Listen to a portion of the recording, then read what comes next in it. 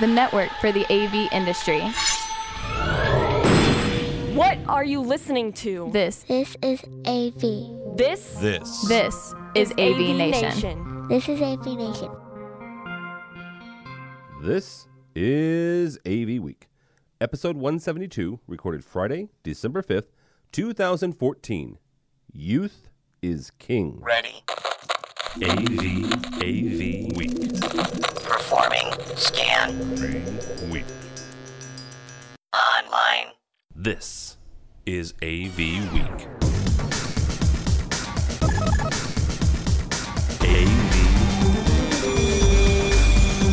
AV Week. This is AV Week, your weekly wrap-up of audio-visual news and information. My name is Tom Albright. I am your host for today. We did one of these about 6 months ago. It's a reporters roundtable. We did it as we were leading into InfoComm. This is probably one of my favorite shows to do, and these nice people have been gracious enough to join us. First up, I believe this is Lindsay's first time, so we'll start with her. Lindsay Adler, she is Associate Editor at Systems Contractor News and Residential Systems. How are you, ma'am? Very well, thanks, Tim. Thanks for having me. Absolutely. Also with us is Margot Duwahi. She survived the first round of this, so she came back for more. Great to be here. Wonderful. Thanks. Goodness gracious. In stereo. Yes, in stereo and quadraphonic sound. And yeah, most of you people are too young to know what quadraphonic sound is. So get a Beatles record from like 67 or 68. Tom LeBlanc is not that young. I'm giving him a hard time. Tom and I are the same age. He is the editor of Commercial Integrator and Tech Decisions. How are you, sir? Good. That reminded me of when Ashley Simpson hosted SNL and the audio started to play back on her while she was lip syncing. Now, see, that I would find enjoyment out of. Back on myself, not so much. So, a couple things before we get started. First of all, very big congratulations. Very proud of this young man, Josh Schrago. Schrago. I always screw up his name. Josh is from an integrator out in San Francisco. He's also a big part of AV Nation. He has recently been named as the chair of the CTS group for InfoComm. So congratulations to Josh. And if you're watching this live or you get this on Monday, we're about $4,000 short on our Kickstarter. So if you have $5, throw it in, and George Tucker and Chris Neto can go cover ISE for you. So apparently the internets at in Boston are giving us trouble, so Craig McCormick will be joining us shortly, I promise. First up, I kind of want to go around the horn, and Lindsay, we'll start with you. I want to ask a very simple question, right? And that is, what was 2014 the year of? All of you covered this industry for a long time. Everything from CES in January of this year, and we're at the end, the beginning of December, so it's actually about a month away now for 215. But from CES all the way through CEDIA and all the shows in between, from your perspective and from the things that you've seen, Lindsay, what do you think 2014 is going to be remembered as the year of for AV?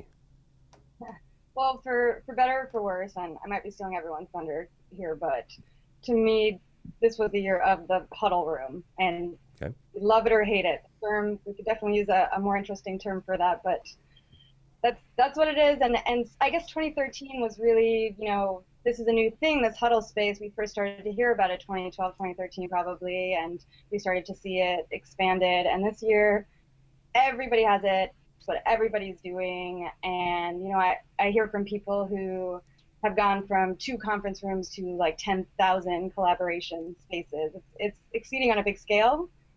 We asked integrators recently just about, is it here to stay? Actually, earlier in the year, we asked them if it was here to stay, and the answer was resounding. It has been here to stay. So I think looking into 2015 now, we should look to see it really be refined and have all the technology that's being integrated into those spaces, BYOD, of course. See everything become a lot more seamless and efficient and less glitches, but we're still seeing more of these collaboration technologies pop up on the market all the time too, something interesting to watch, who these newcomers continue to be and who is really steadfast in the market in terms of leading or on whatever level that they communicate on. Okay. No, I like it. The year of the huddle space and BYOD. Mr. LeBlanc, what do you think? I hate it. Do what? Oh, I said I hate it. Just the term is so silly. But here's the thing. It works, right? It works. What else are you going to call it? What it is. It is what it is. Yeah. Which term do you hate? Huddle room? Huddle room, yeah. Or huddle space. Yeah, it is kind of an odd term to be huddling around with your coworkers. Huddling around as many devices as possible. But I agree with Lindsay. I think that huddle rooms and collaboration are really, kind of the things that 2014 will be remembered by in terms of big trends, technology-wise. From a business perspective, talking to a lot of integration firms, and right now I'm in the midst of kind of like pouring through a lot of year-end research that we do at CI, and for me, I feel like this is the year when, for integration firms, things are really starting to look up. You can like point to numbers, you can point toward enough improvement over enough years where you can kind of say, yeah, the recession is very much in the rear window, but it's a weird sort of tone that I get from interviewing guys. And guys are really, they don't want to fall into any of the traps that they fell into a few years ago. So they're really, very concerned about their businesses. They're optimistic, but it's also like they have their guards up. They're really trying to fight and trying to work, upstream in the market. And I don't know, it's really, it's like a fighting mentality that I see in the industry, and it's really kind of cool to watch. So I think that 2014 is a year of recovery, but one of cautious optimism as well. Do you think they're fighting to be optimistic? Like they're trying not to be too optimistic, Tom? Is that what they're doing? They don't want to get too excited just in case the rug gets pulled out from under them again? I think a lot, after the recession, I think a lot of companies kind of, realized that they weren't diversified enough. They realized that they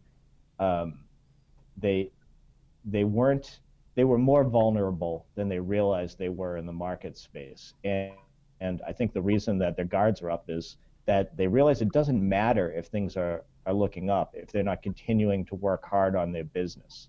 And, I don't think the fighting mentality is a bad thing. I think it's a very good and positive strategic thing.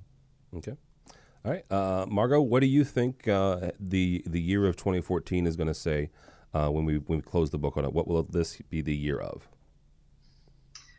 I think definitely collaboration is the new convergence. And even though that is implied within the huddle space, I think it's also something that is malleable in the sense that I saw it a lot in ed tech coverage that we did and in corporate coverage.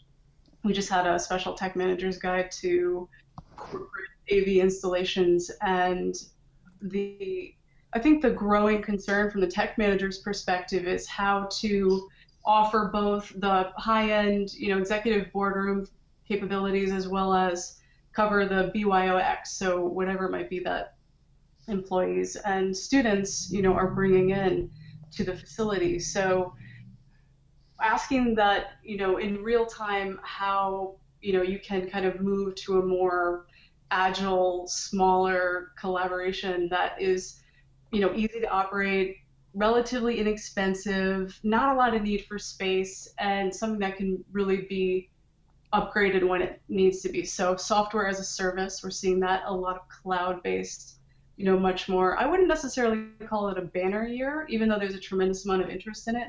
It's just that it's a year where I think it really gained a lot of traction. So, and I mean, definitely seeing some of the teething pains with it as well. For example, getting content off of devices and onto a screen is about compatibility. So if you're working with an all AirPlay, infrastructure, for example, you're going to have a lot of trouble with Droid-based and Windows devices. So people are figuring out how to refine that and how to recalibrate, thinking around something, again, might be a breakout room or a couple of breakout rooms in a university setting, or maybe healthcare where there are little rooms because the general network has some limitations. So we actually ran a really interesting feature in our December edition, which is available now on AV Network by the amazing Lee Badman, about modern Wi-Fi, modern problems, and he addresses some of these collaboration points that I'm talking about right now. Do you think some of the wireless video conundrums, the fact that you've got, you can have an all iOS system, yes, but the first time someone walks in with an Android device, then you're going to have issues. Do you think some of these other, let's call them third parties, right? Whether it's AMX or Crestron or Barco or whoever, do you think that's going to give them a leg up over putting it all in an all iOS and an all Android system? You mean like, for example, the like the Barco ClickShare? Yeah, the Barco. So in other words, a brand agnostic, right? They don't care who you are. They'll throw your video up on any place. Yeah. Yeah, I mean, absolutely. And also, for the AV folks, the men and women who are managing facilities and who are the tech directors, they're participating more in security and directory services and authentication more now than ever before.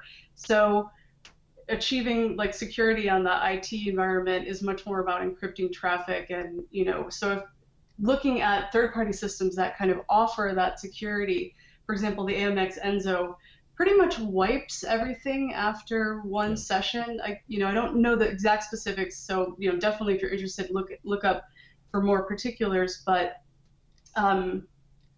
when you think about the variety of what employees are bringing in, even if you have a company-wide enterprise mobile policy, nobody really pays attention to that and honors that 100%. We actually ran a really interesting article about that on EduWire. So, how are you getting your IT department to manually configure is more of a question of, what's something that the entire team can kind of agree on and sign off on and make it easiest for users to just take that guesswork out of it and make it more automatic. So yeah, absolutely. I think the third-party systems are very appealing, especially for again, going back to the higher ed sector, for let's say, you have a presenter or a professor who is, itinerant, or, you have one room, that variety of users, you have changing user base and changing user needs continually, perennially. So whatever's going to make that less complicated is definitely more appealing. Sure. Yeah, that makes sense. Mr. McCormick, you'll have the last word on this from your perspective and your standpoint. What do you think 2014 is going to be known as the year of?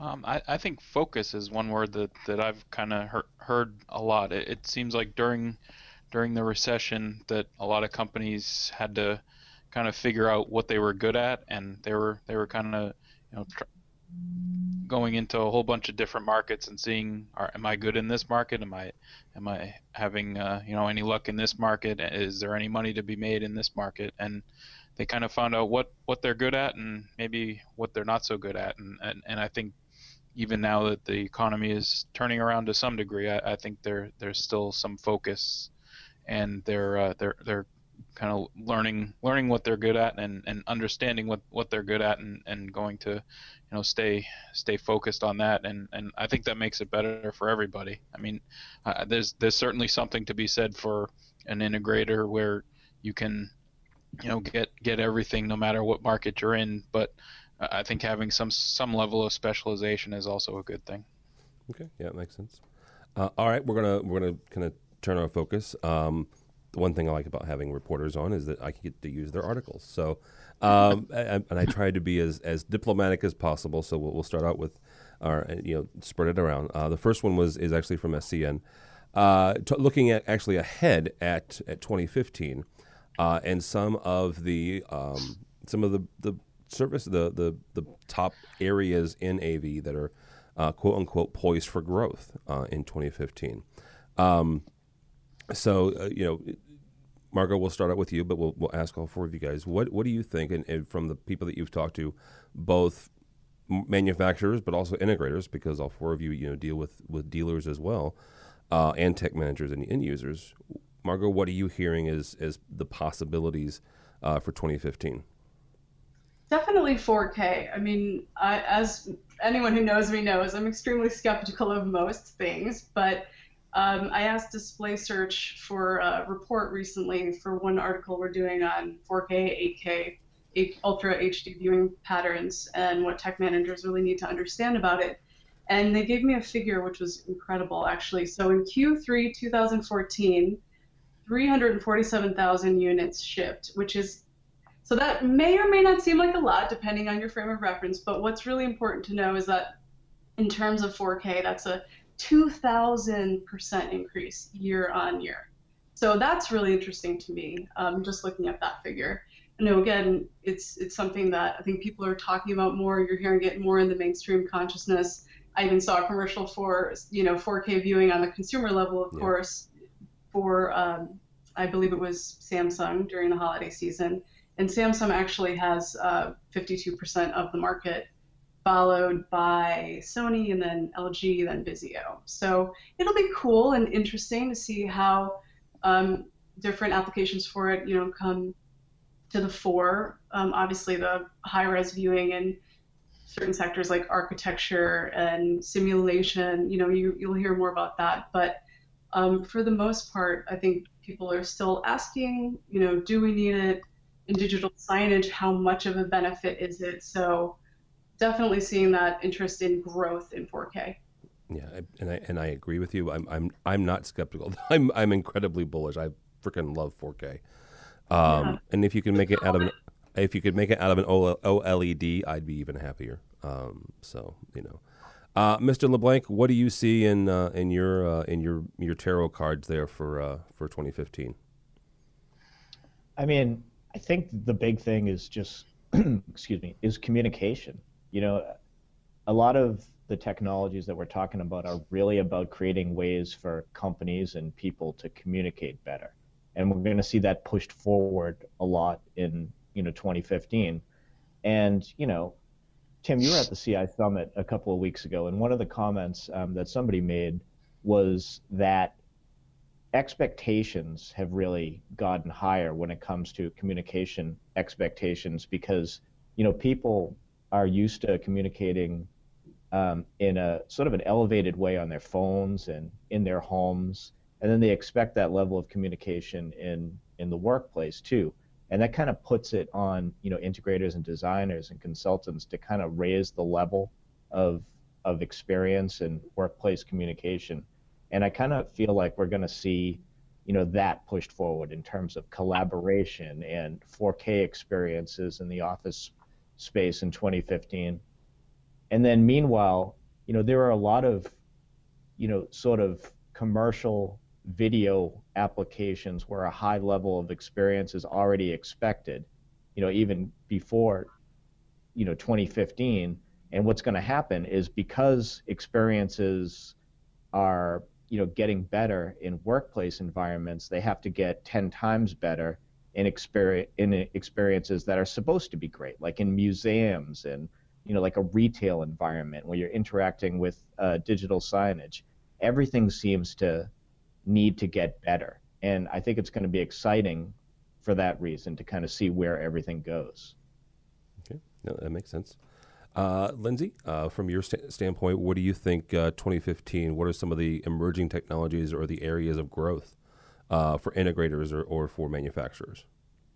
Yeah, what I'm really interested in watching in 2015 is the way that service and service plans continue to grow in importance, the way that the business climate has continually gotten more competitive, and with a shift away from hardware devices, with all of these trends we were talking about with the cloud and collaboration spaces, the integrators need to differentiate themselves from each other primarily on service, I hear, on a lot of different levels. So it's recurring type of service plans and, continual training that end users are requiring, and the way that the technology changes so quickly, also just staying on top of everything and enabling users to be able to use all of the amazing features that the technology is driving out.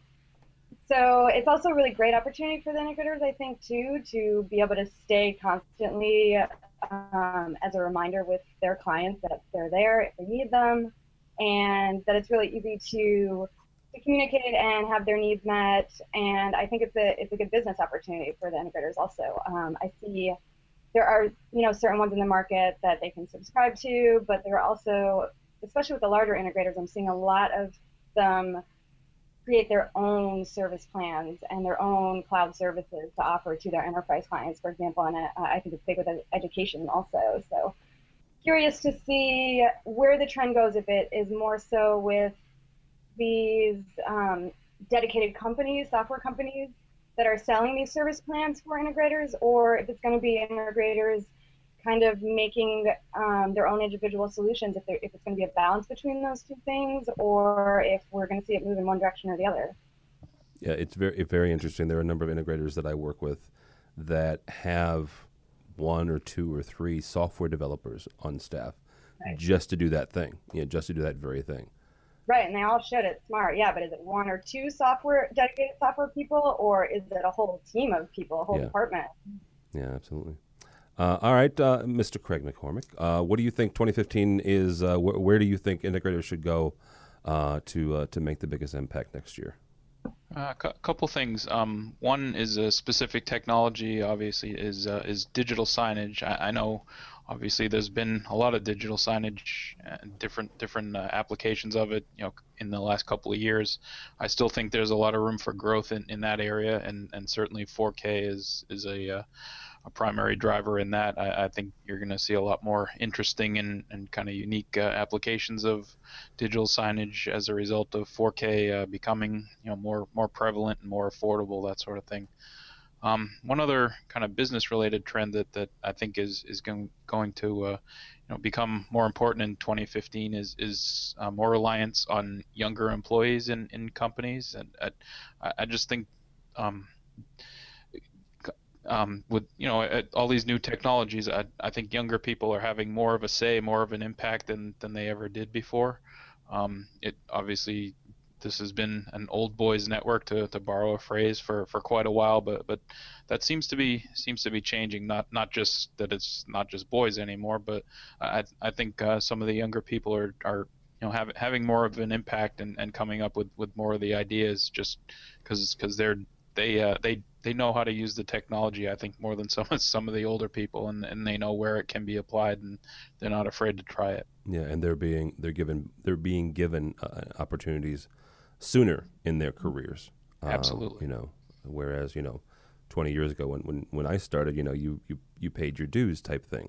So. Yep. All right, we're going to move on to an article from Commercial Integrator, actually from Mr. LeBlanc. If you only read 4 articles in 2014, as the name of the article, and there's a number of here. There's 4 actually, because that's the name of the title. But Tom, we'll start with you on this one. You don't have to name all 4; they don't even have to be these 4. But what's 1 or 2 stories that came out of 2014 for you that either knocked your socks off, or holy cow, you don't believe this, or it was just one of those things that this is a significant story from this year? So that article was a little bit self-serving. Okay. They were all Commercial Integrator articles. Well, it's your website. If Lindsay does it or Margot does it, she can do 3 from 4 from AV Technology. Yeah. So I chose articles that I thought were kind of reflective of some important trends in the market, and Craig wrote a great piece. It was the first time we ever did the 40 under 40 coverage in Commercial Integrator, and that's a concept that's been, other publications have done that before. We just wanted to take a crack at it. A really smart guy told me it might be a good idea to look into it. Do you know who that was? Yes, Chris Netta was a very smart person.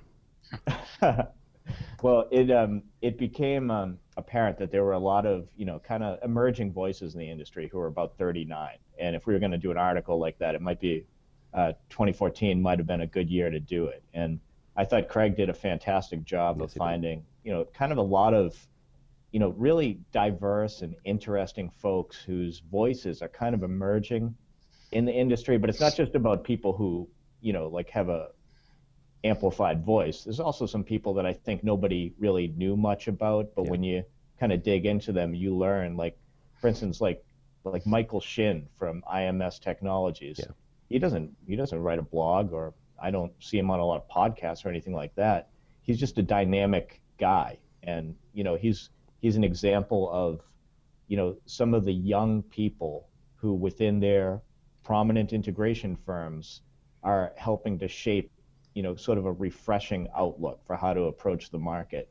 And I thought that story was fantastic. But one of the other stories that we covered was about recruiting. I think I included that in the story. Mm-hmm. A link to an article that's sort of just about how, recruiting has become so important in this market for some of the reasons that Craig alluded to a minute ago. But it's become tough.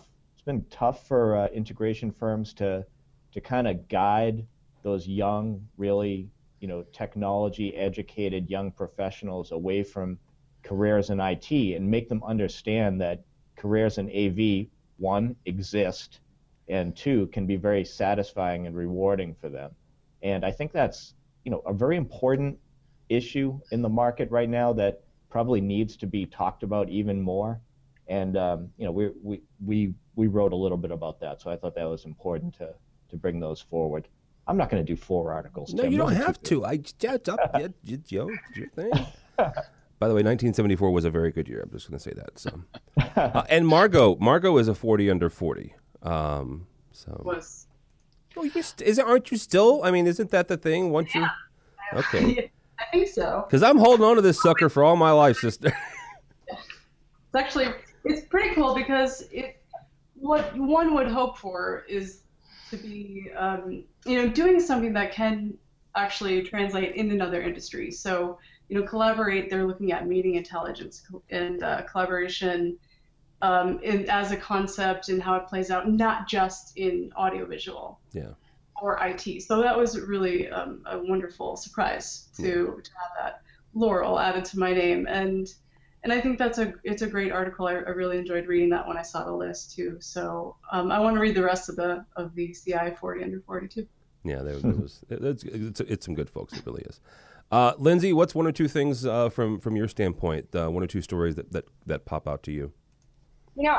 I'm going to be boring, and I have to continue along this vein that Craig started us off in the last question, just because I think it is these young people in the industry that really strikes a chord for a lot of people, and there's finally a growing emphasis among them.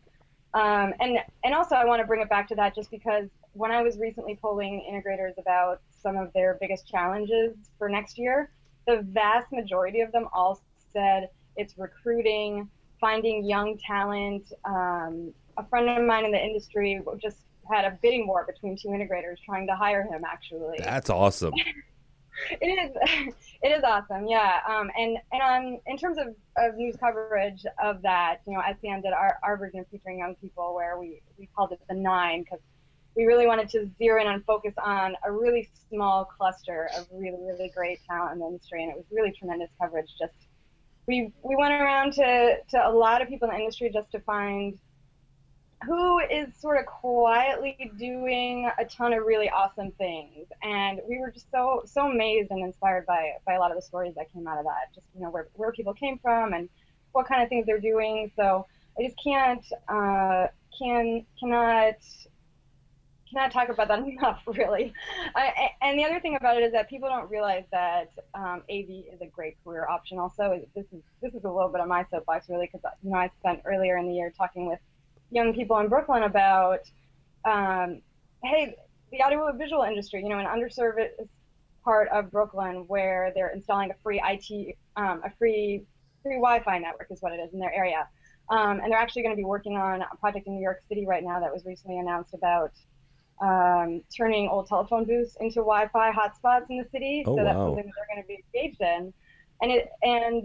But they had no idea that you can, create control interfaces. They were so fascinated about the control and programming side of things, but people were pleasantly surprised to hear, actually, and just, and finding a career in this that it's so interesting to see the way that people came into this industry. Also, in the beginning, or in the earlier days, were either musicians on the one hand, or a lot of people just fell into it by accident and didn't even have college degrees. People in this industry boast about not having college degrees, back in the early days and everything. So it's an opportunity in so many different levels.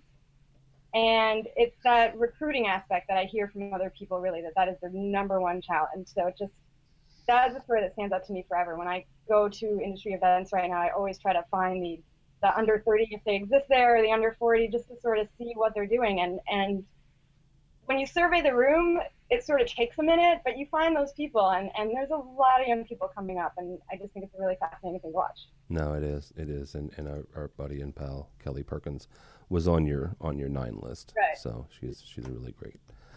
Actually, I've been doing some things for her for AVI Systems, and my son actually got to do something with her. He was a little reporter, a little 6-year-old AV reporter at the Detroit event. So as soon as that coverage. Do what? I'd like to see his coverage. Well, yeah, that's the thing is, Christians into Legos and Star Wars. I did teach him to say one phrase. If anybody came up with a 3D system to him, to tell him that 3D sucks. So, to which his mother informed me that sucks is a bad word. So, hey. Anyhow, Mr. McCormick. 3D a bad word too? 3D is a bad word, dude. Mr. McCormick, what's 1 or 2 stories from this year for you? Well, the 40 under 40 was definitely the most fun article. A fabulously written article, by the way. You could have done 39. Not just because you were the first one, right? I did not. The check is in the mail on that. Yeah, well, and we also had Kelly Perkins on our exactly. list too. Yeah, so she's maybe the woman of the year or something in the AV industry. Somebody should take that up, by the way. One of you two should do a woman of the year thing.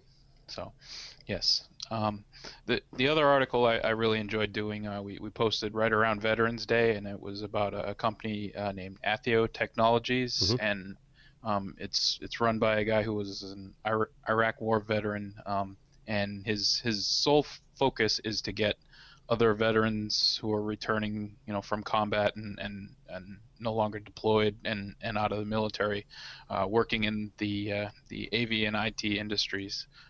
He's trying to recruit as many as he can, whether they're certified or not. He wants to bring them in. He says he'll train them up himself. He kind of got thrown into the industry a little bit himself when he was in the military. The person that was was above him left the job, and he was kind of thrown into putting together a video conferencing system for General David Petraeus. Oh. So he did that without any formal training himself, and so I thought that was a pretty inspiring story, and I'm interested to see kind of how he does in recruiting veterans. I know CompTIA and Infocom both have programs where they try to bring veterans into the industry, and hopefully that'll help to serve him as well. Okay. All right. Ms. Duahi, you get the chance to do what your 1 or 2 stories were from this year that were significant. Definitely Phil Hippensteel's article, the influence of IT on AV. And it's, of course, a story that we've all been telling for many years. But I think what I really like about this article and why I really enjoyed working on it with him is that he gives really concrete bullet points about what the AV industry is not considering in greater depth and what you really need to do to participate effectively in IT.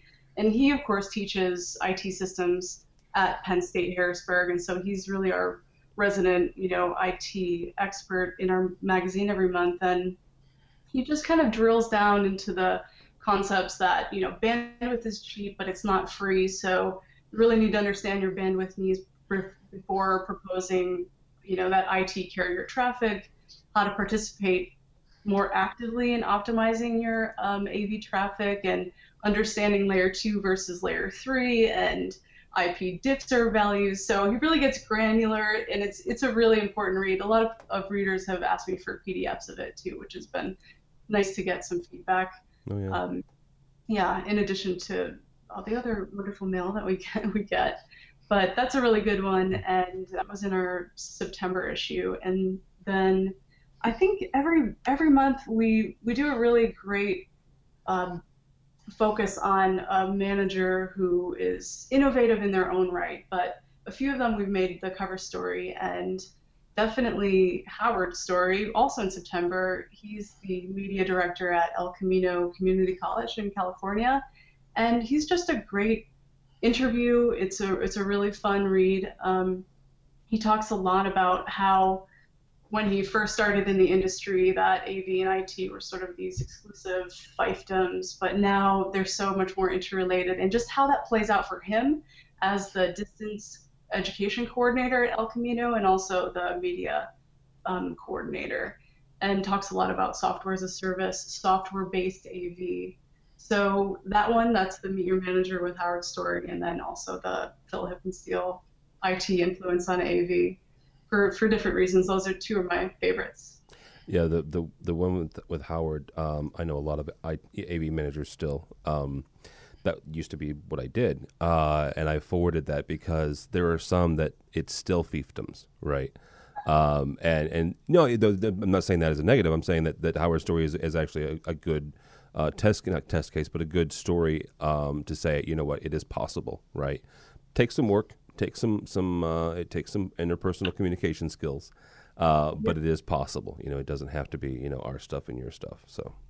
Yeah, and this month we actually had one Meet Your Manager with a really great, articulate technology architect, as his title is, with a company in Canada, a telecommunications company called TELUS, and he's also, more of the manager side, who works a lot with both outside integrators as well as the IT department, and he has a really interesting insight in that one of the bigger challenges for him has been that the IT department has an existing network management and trouble ticketing system that they already have in place, and a lot of the AV management applications don't necessarily feed into that help desk system. So he brings up things like that I think a lot of people share. And even when I was teaching at the university level, we had the same issue, within the concept of, where does if there's a problem with a video conferencing, or, say there's some lecture capture problem, who's going to get that trouble ticket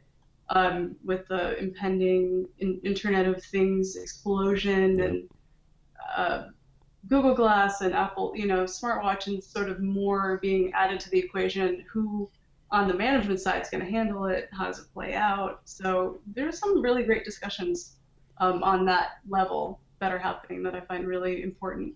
Yeah, you've just hit that tip right there, right? Where the non-technical person touches AV and something goes wrong, where does that go, right?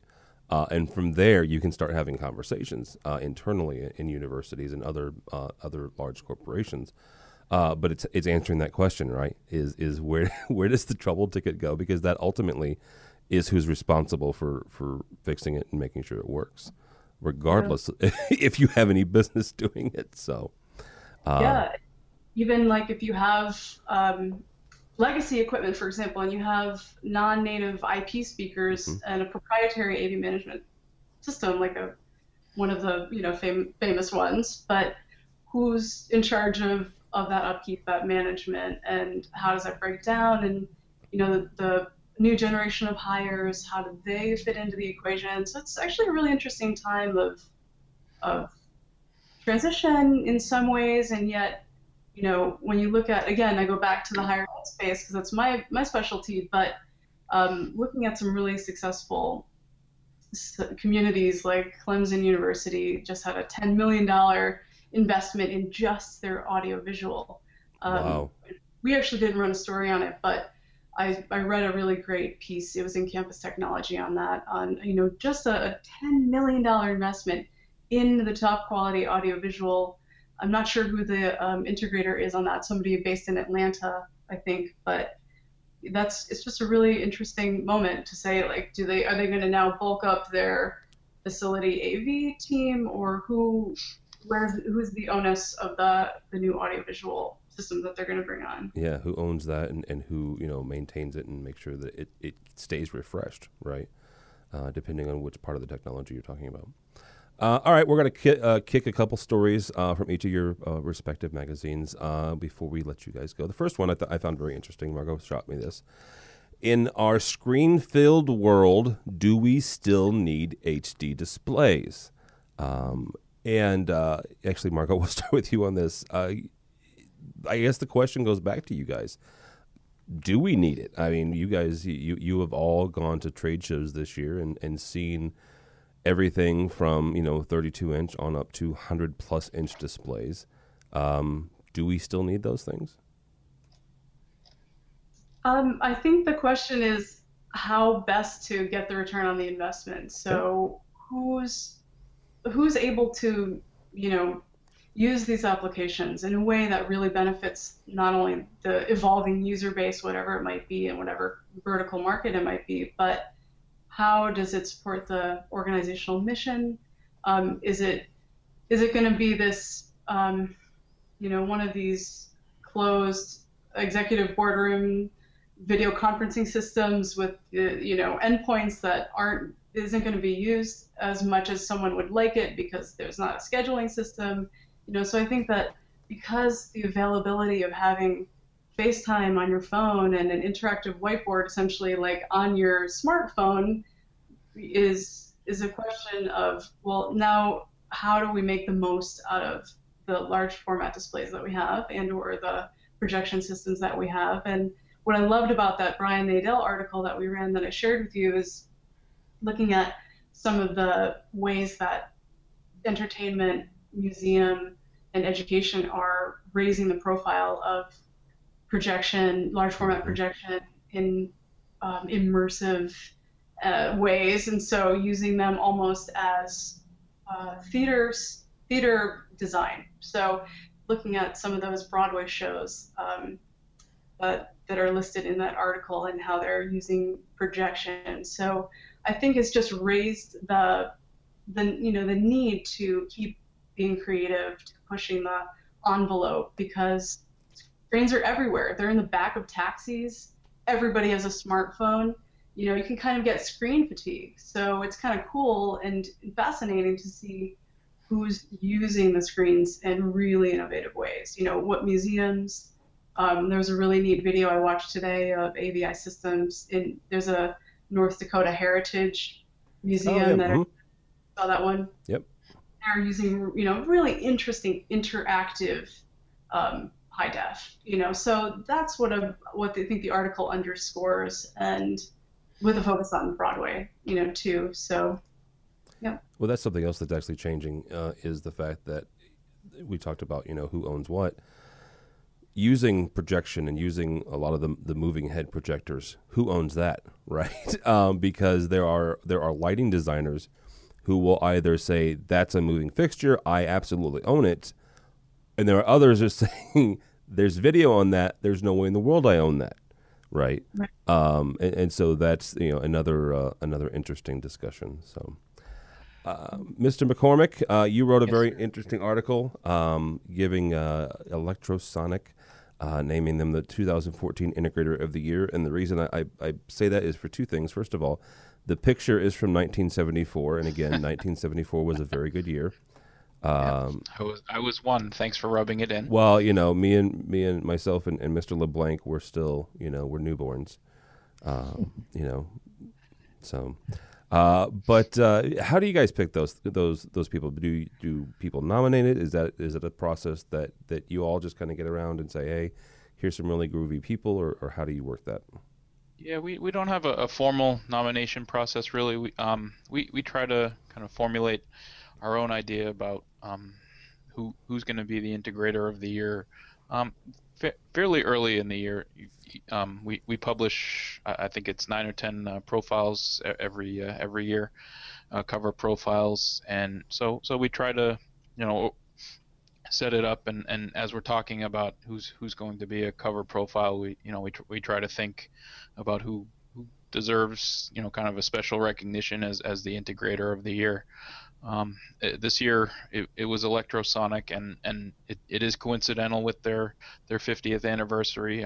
We've been wanting to profile them anyway, and it helped that they have their anniversary, but certainly there's a lot more to them than that. And kind of circling back to the conversation we had about young people getting more involved. One of the coolest things I found out with them was their apprentice program, and it's a program that's relatively new, but it's bringing younger people into the company, and kind of making sure it has another 50 years or whatever of success, and I think that's really a model that can be followed. It was something that was started by their CEO, Jim Bowie, just a few years ago, because he kind of realized that a lot of the people that were in decision-making positions in the company were getting older. They're even older than me, even older than 41, and that it was kind of time to look to the next generation and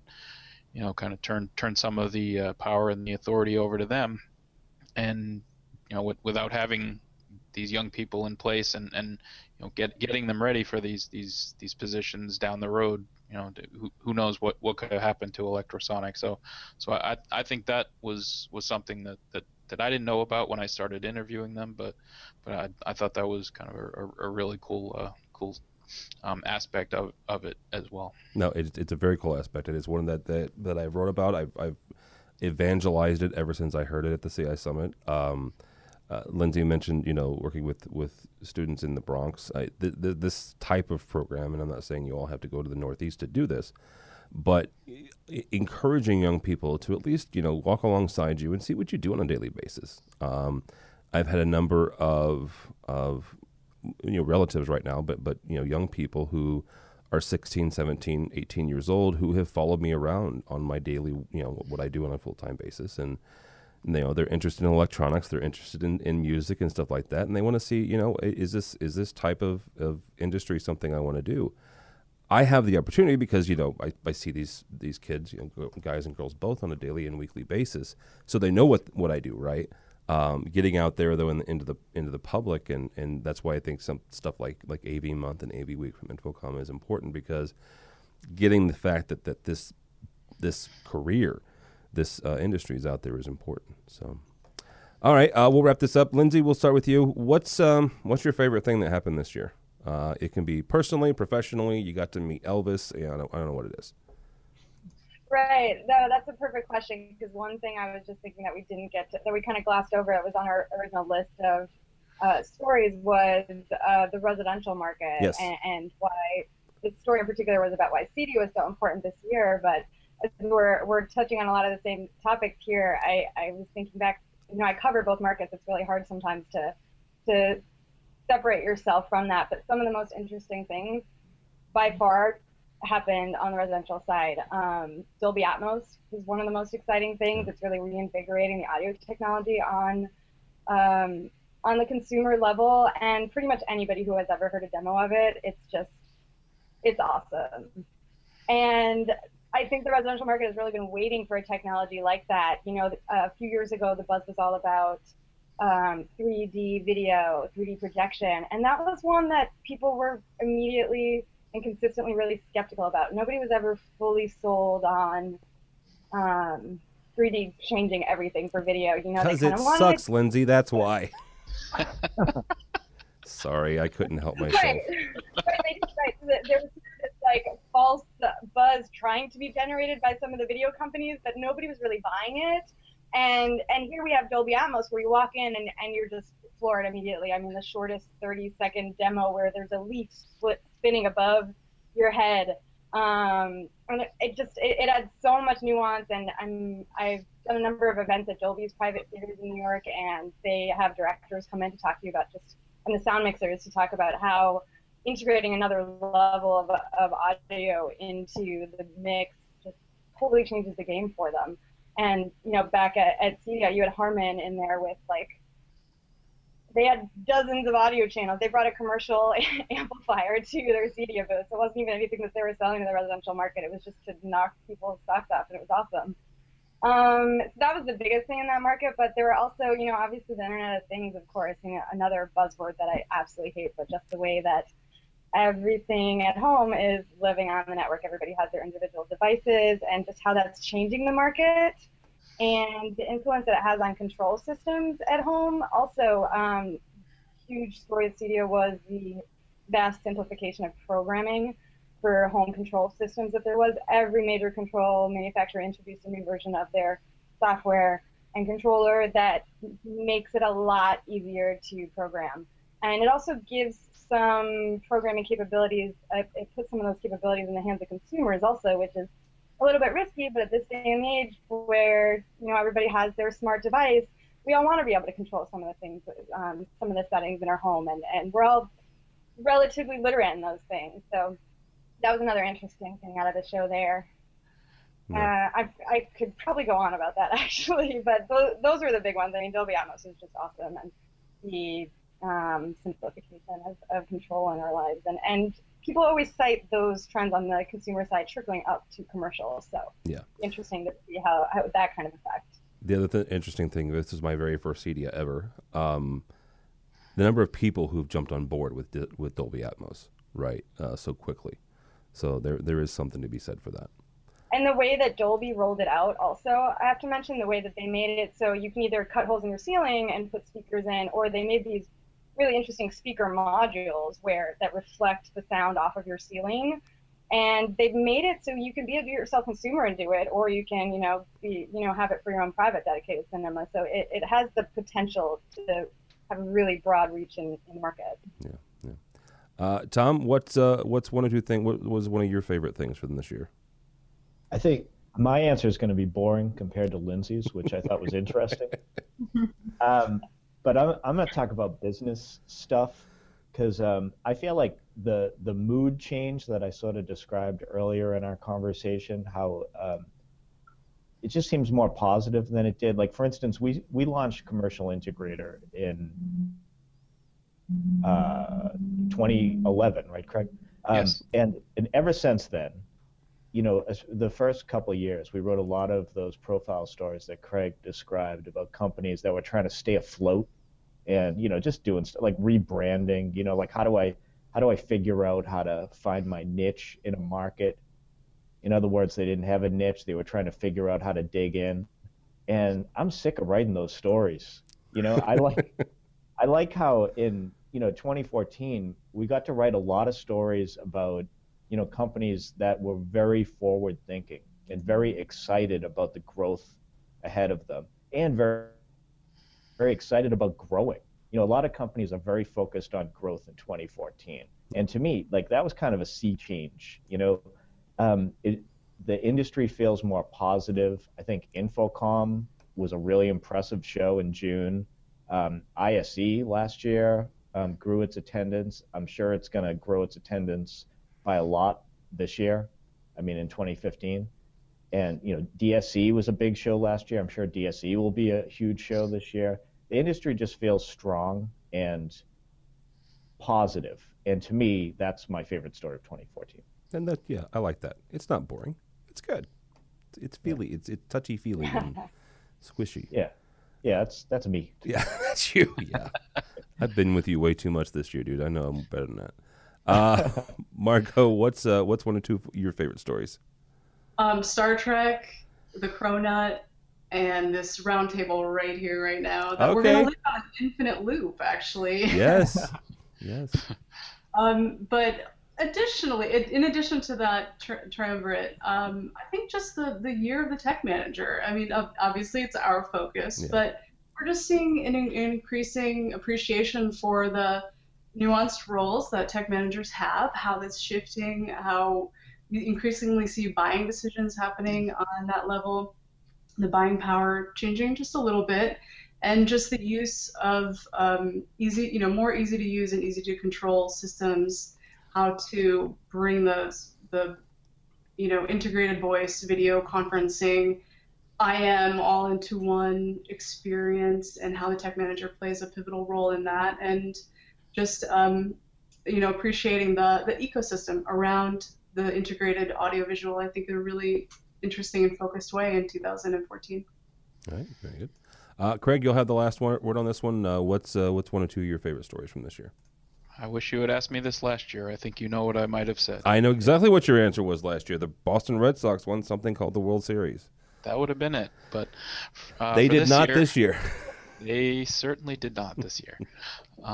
As for this year, we've talked a lot about it, and kind of we've gone around it a bunch of times. But I think having more young people here, having their voice heard, having an effect on the industry, I think that's one of the coolest things that's happened this year, and I think it's only going to increase in 2015. I think it's important to have new ideas, especially in a technology industry where there's new stuff coming out all the time. There has to be new ways to use it and innovations surrounding it. So I think that's the most important thing of this year. Okay.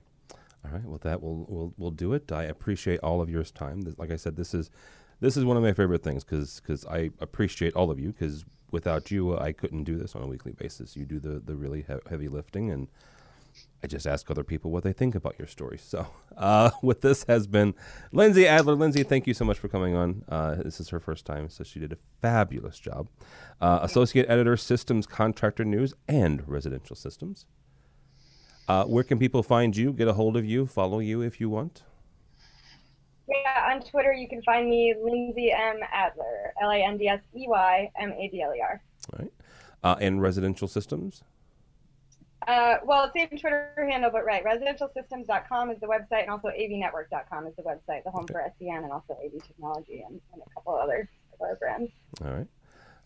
Then Margot, you're up next. Margot Duwahi, the editorial director for AV Technology. Thank you, ma'am. Congrats. Perfect pronunciation, though, I must say. I practiced that a lot the last time you were on, by the way. So. Really fabulous. On Twitter at AV Technology Mag and avnetwork.com. All right, very good. Craig McCormick, editor at large, which means he gets to roam around and look for an internet connection. Where can people find you, sir? On Twitter at Craig McCormick and commercialintegrator.com, and we're also on LinkedIn and Facebook and Twitter. And of course, last but not least, Tom LeBlanc, the editor of Commercial Integrator, as well as Tech Decisions. Where can people find you, sir? Yeah, some of the same places that Craig just listed, but I'm also on Twitter at LeBlanc Tom and TechDecisionsMedia.com as well. And that's LeBlanc with a C, not a K. Yeah, no, absolutely no. I'm just making sure that with the first time. I think I was mispronouncing your name too for the longest time. I don't remember. We'll leave it up to interpretation. Exactly.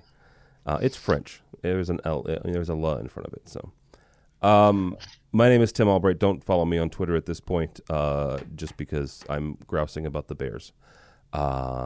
I've become the beating child of the AV industry sports department. So, I got numerous tweets last night, by the way, because the Bears did not play so good, nor last week. So yeah, hey, what do you know? But go by the website if you would, please, avnation.tv, avnation.tv. You'll find this program and a host of others. We have a lot of new voices, a lot of new faces. We got some new bloggers coming out. We've also started something with Advanced AV and John Green. And let me just put it away. John Green's involved, Chris Netto's involved, and Hi-Fi Phil Cordella's involved. So you know it's going to be fun. It's the AV sweater contest. Phil has created an AV-centric Christmas song. I swear to you, I've heard it. It's very cool. It's not traditional, that's for sure. But what we're going to do is we're going to take everybody's AV sweater, and you're going to put it up on the social with the hashtag AV sweater, and we'll make a video out of it, similar to what we did for the AV selfie at CEDIA and Infocom. So get your sweaters out, put them on social, and we'll have some fun this holiday season. So, but yeah, get that out, and you'll find out more and more stuff. 4 days to make Kickstarter. So, if you know if you have any rich aunts or uncles, hit them up if you would, please. So yeah, go by the website though, avnation.tv. Thanks so much for listening. Thanks so much for watching. This has been AV Week.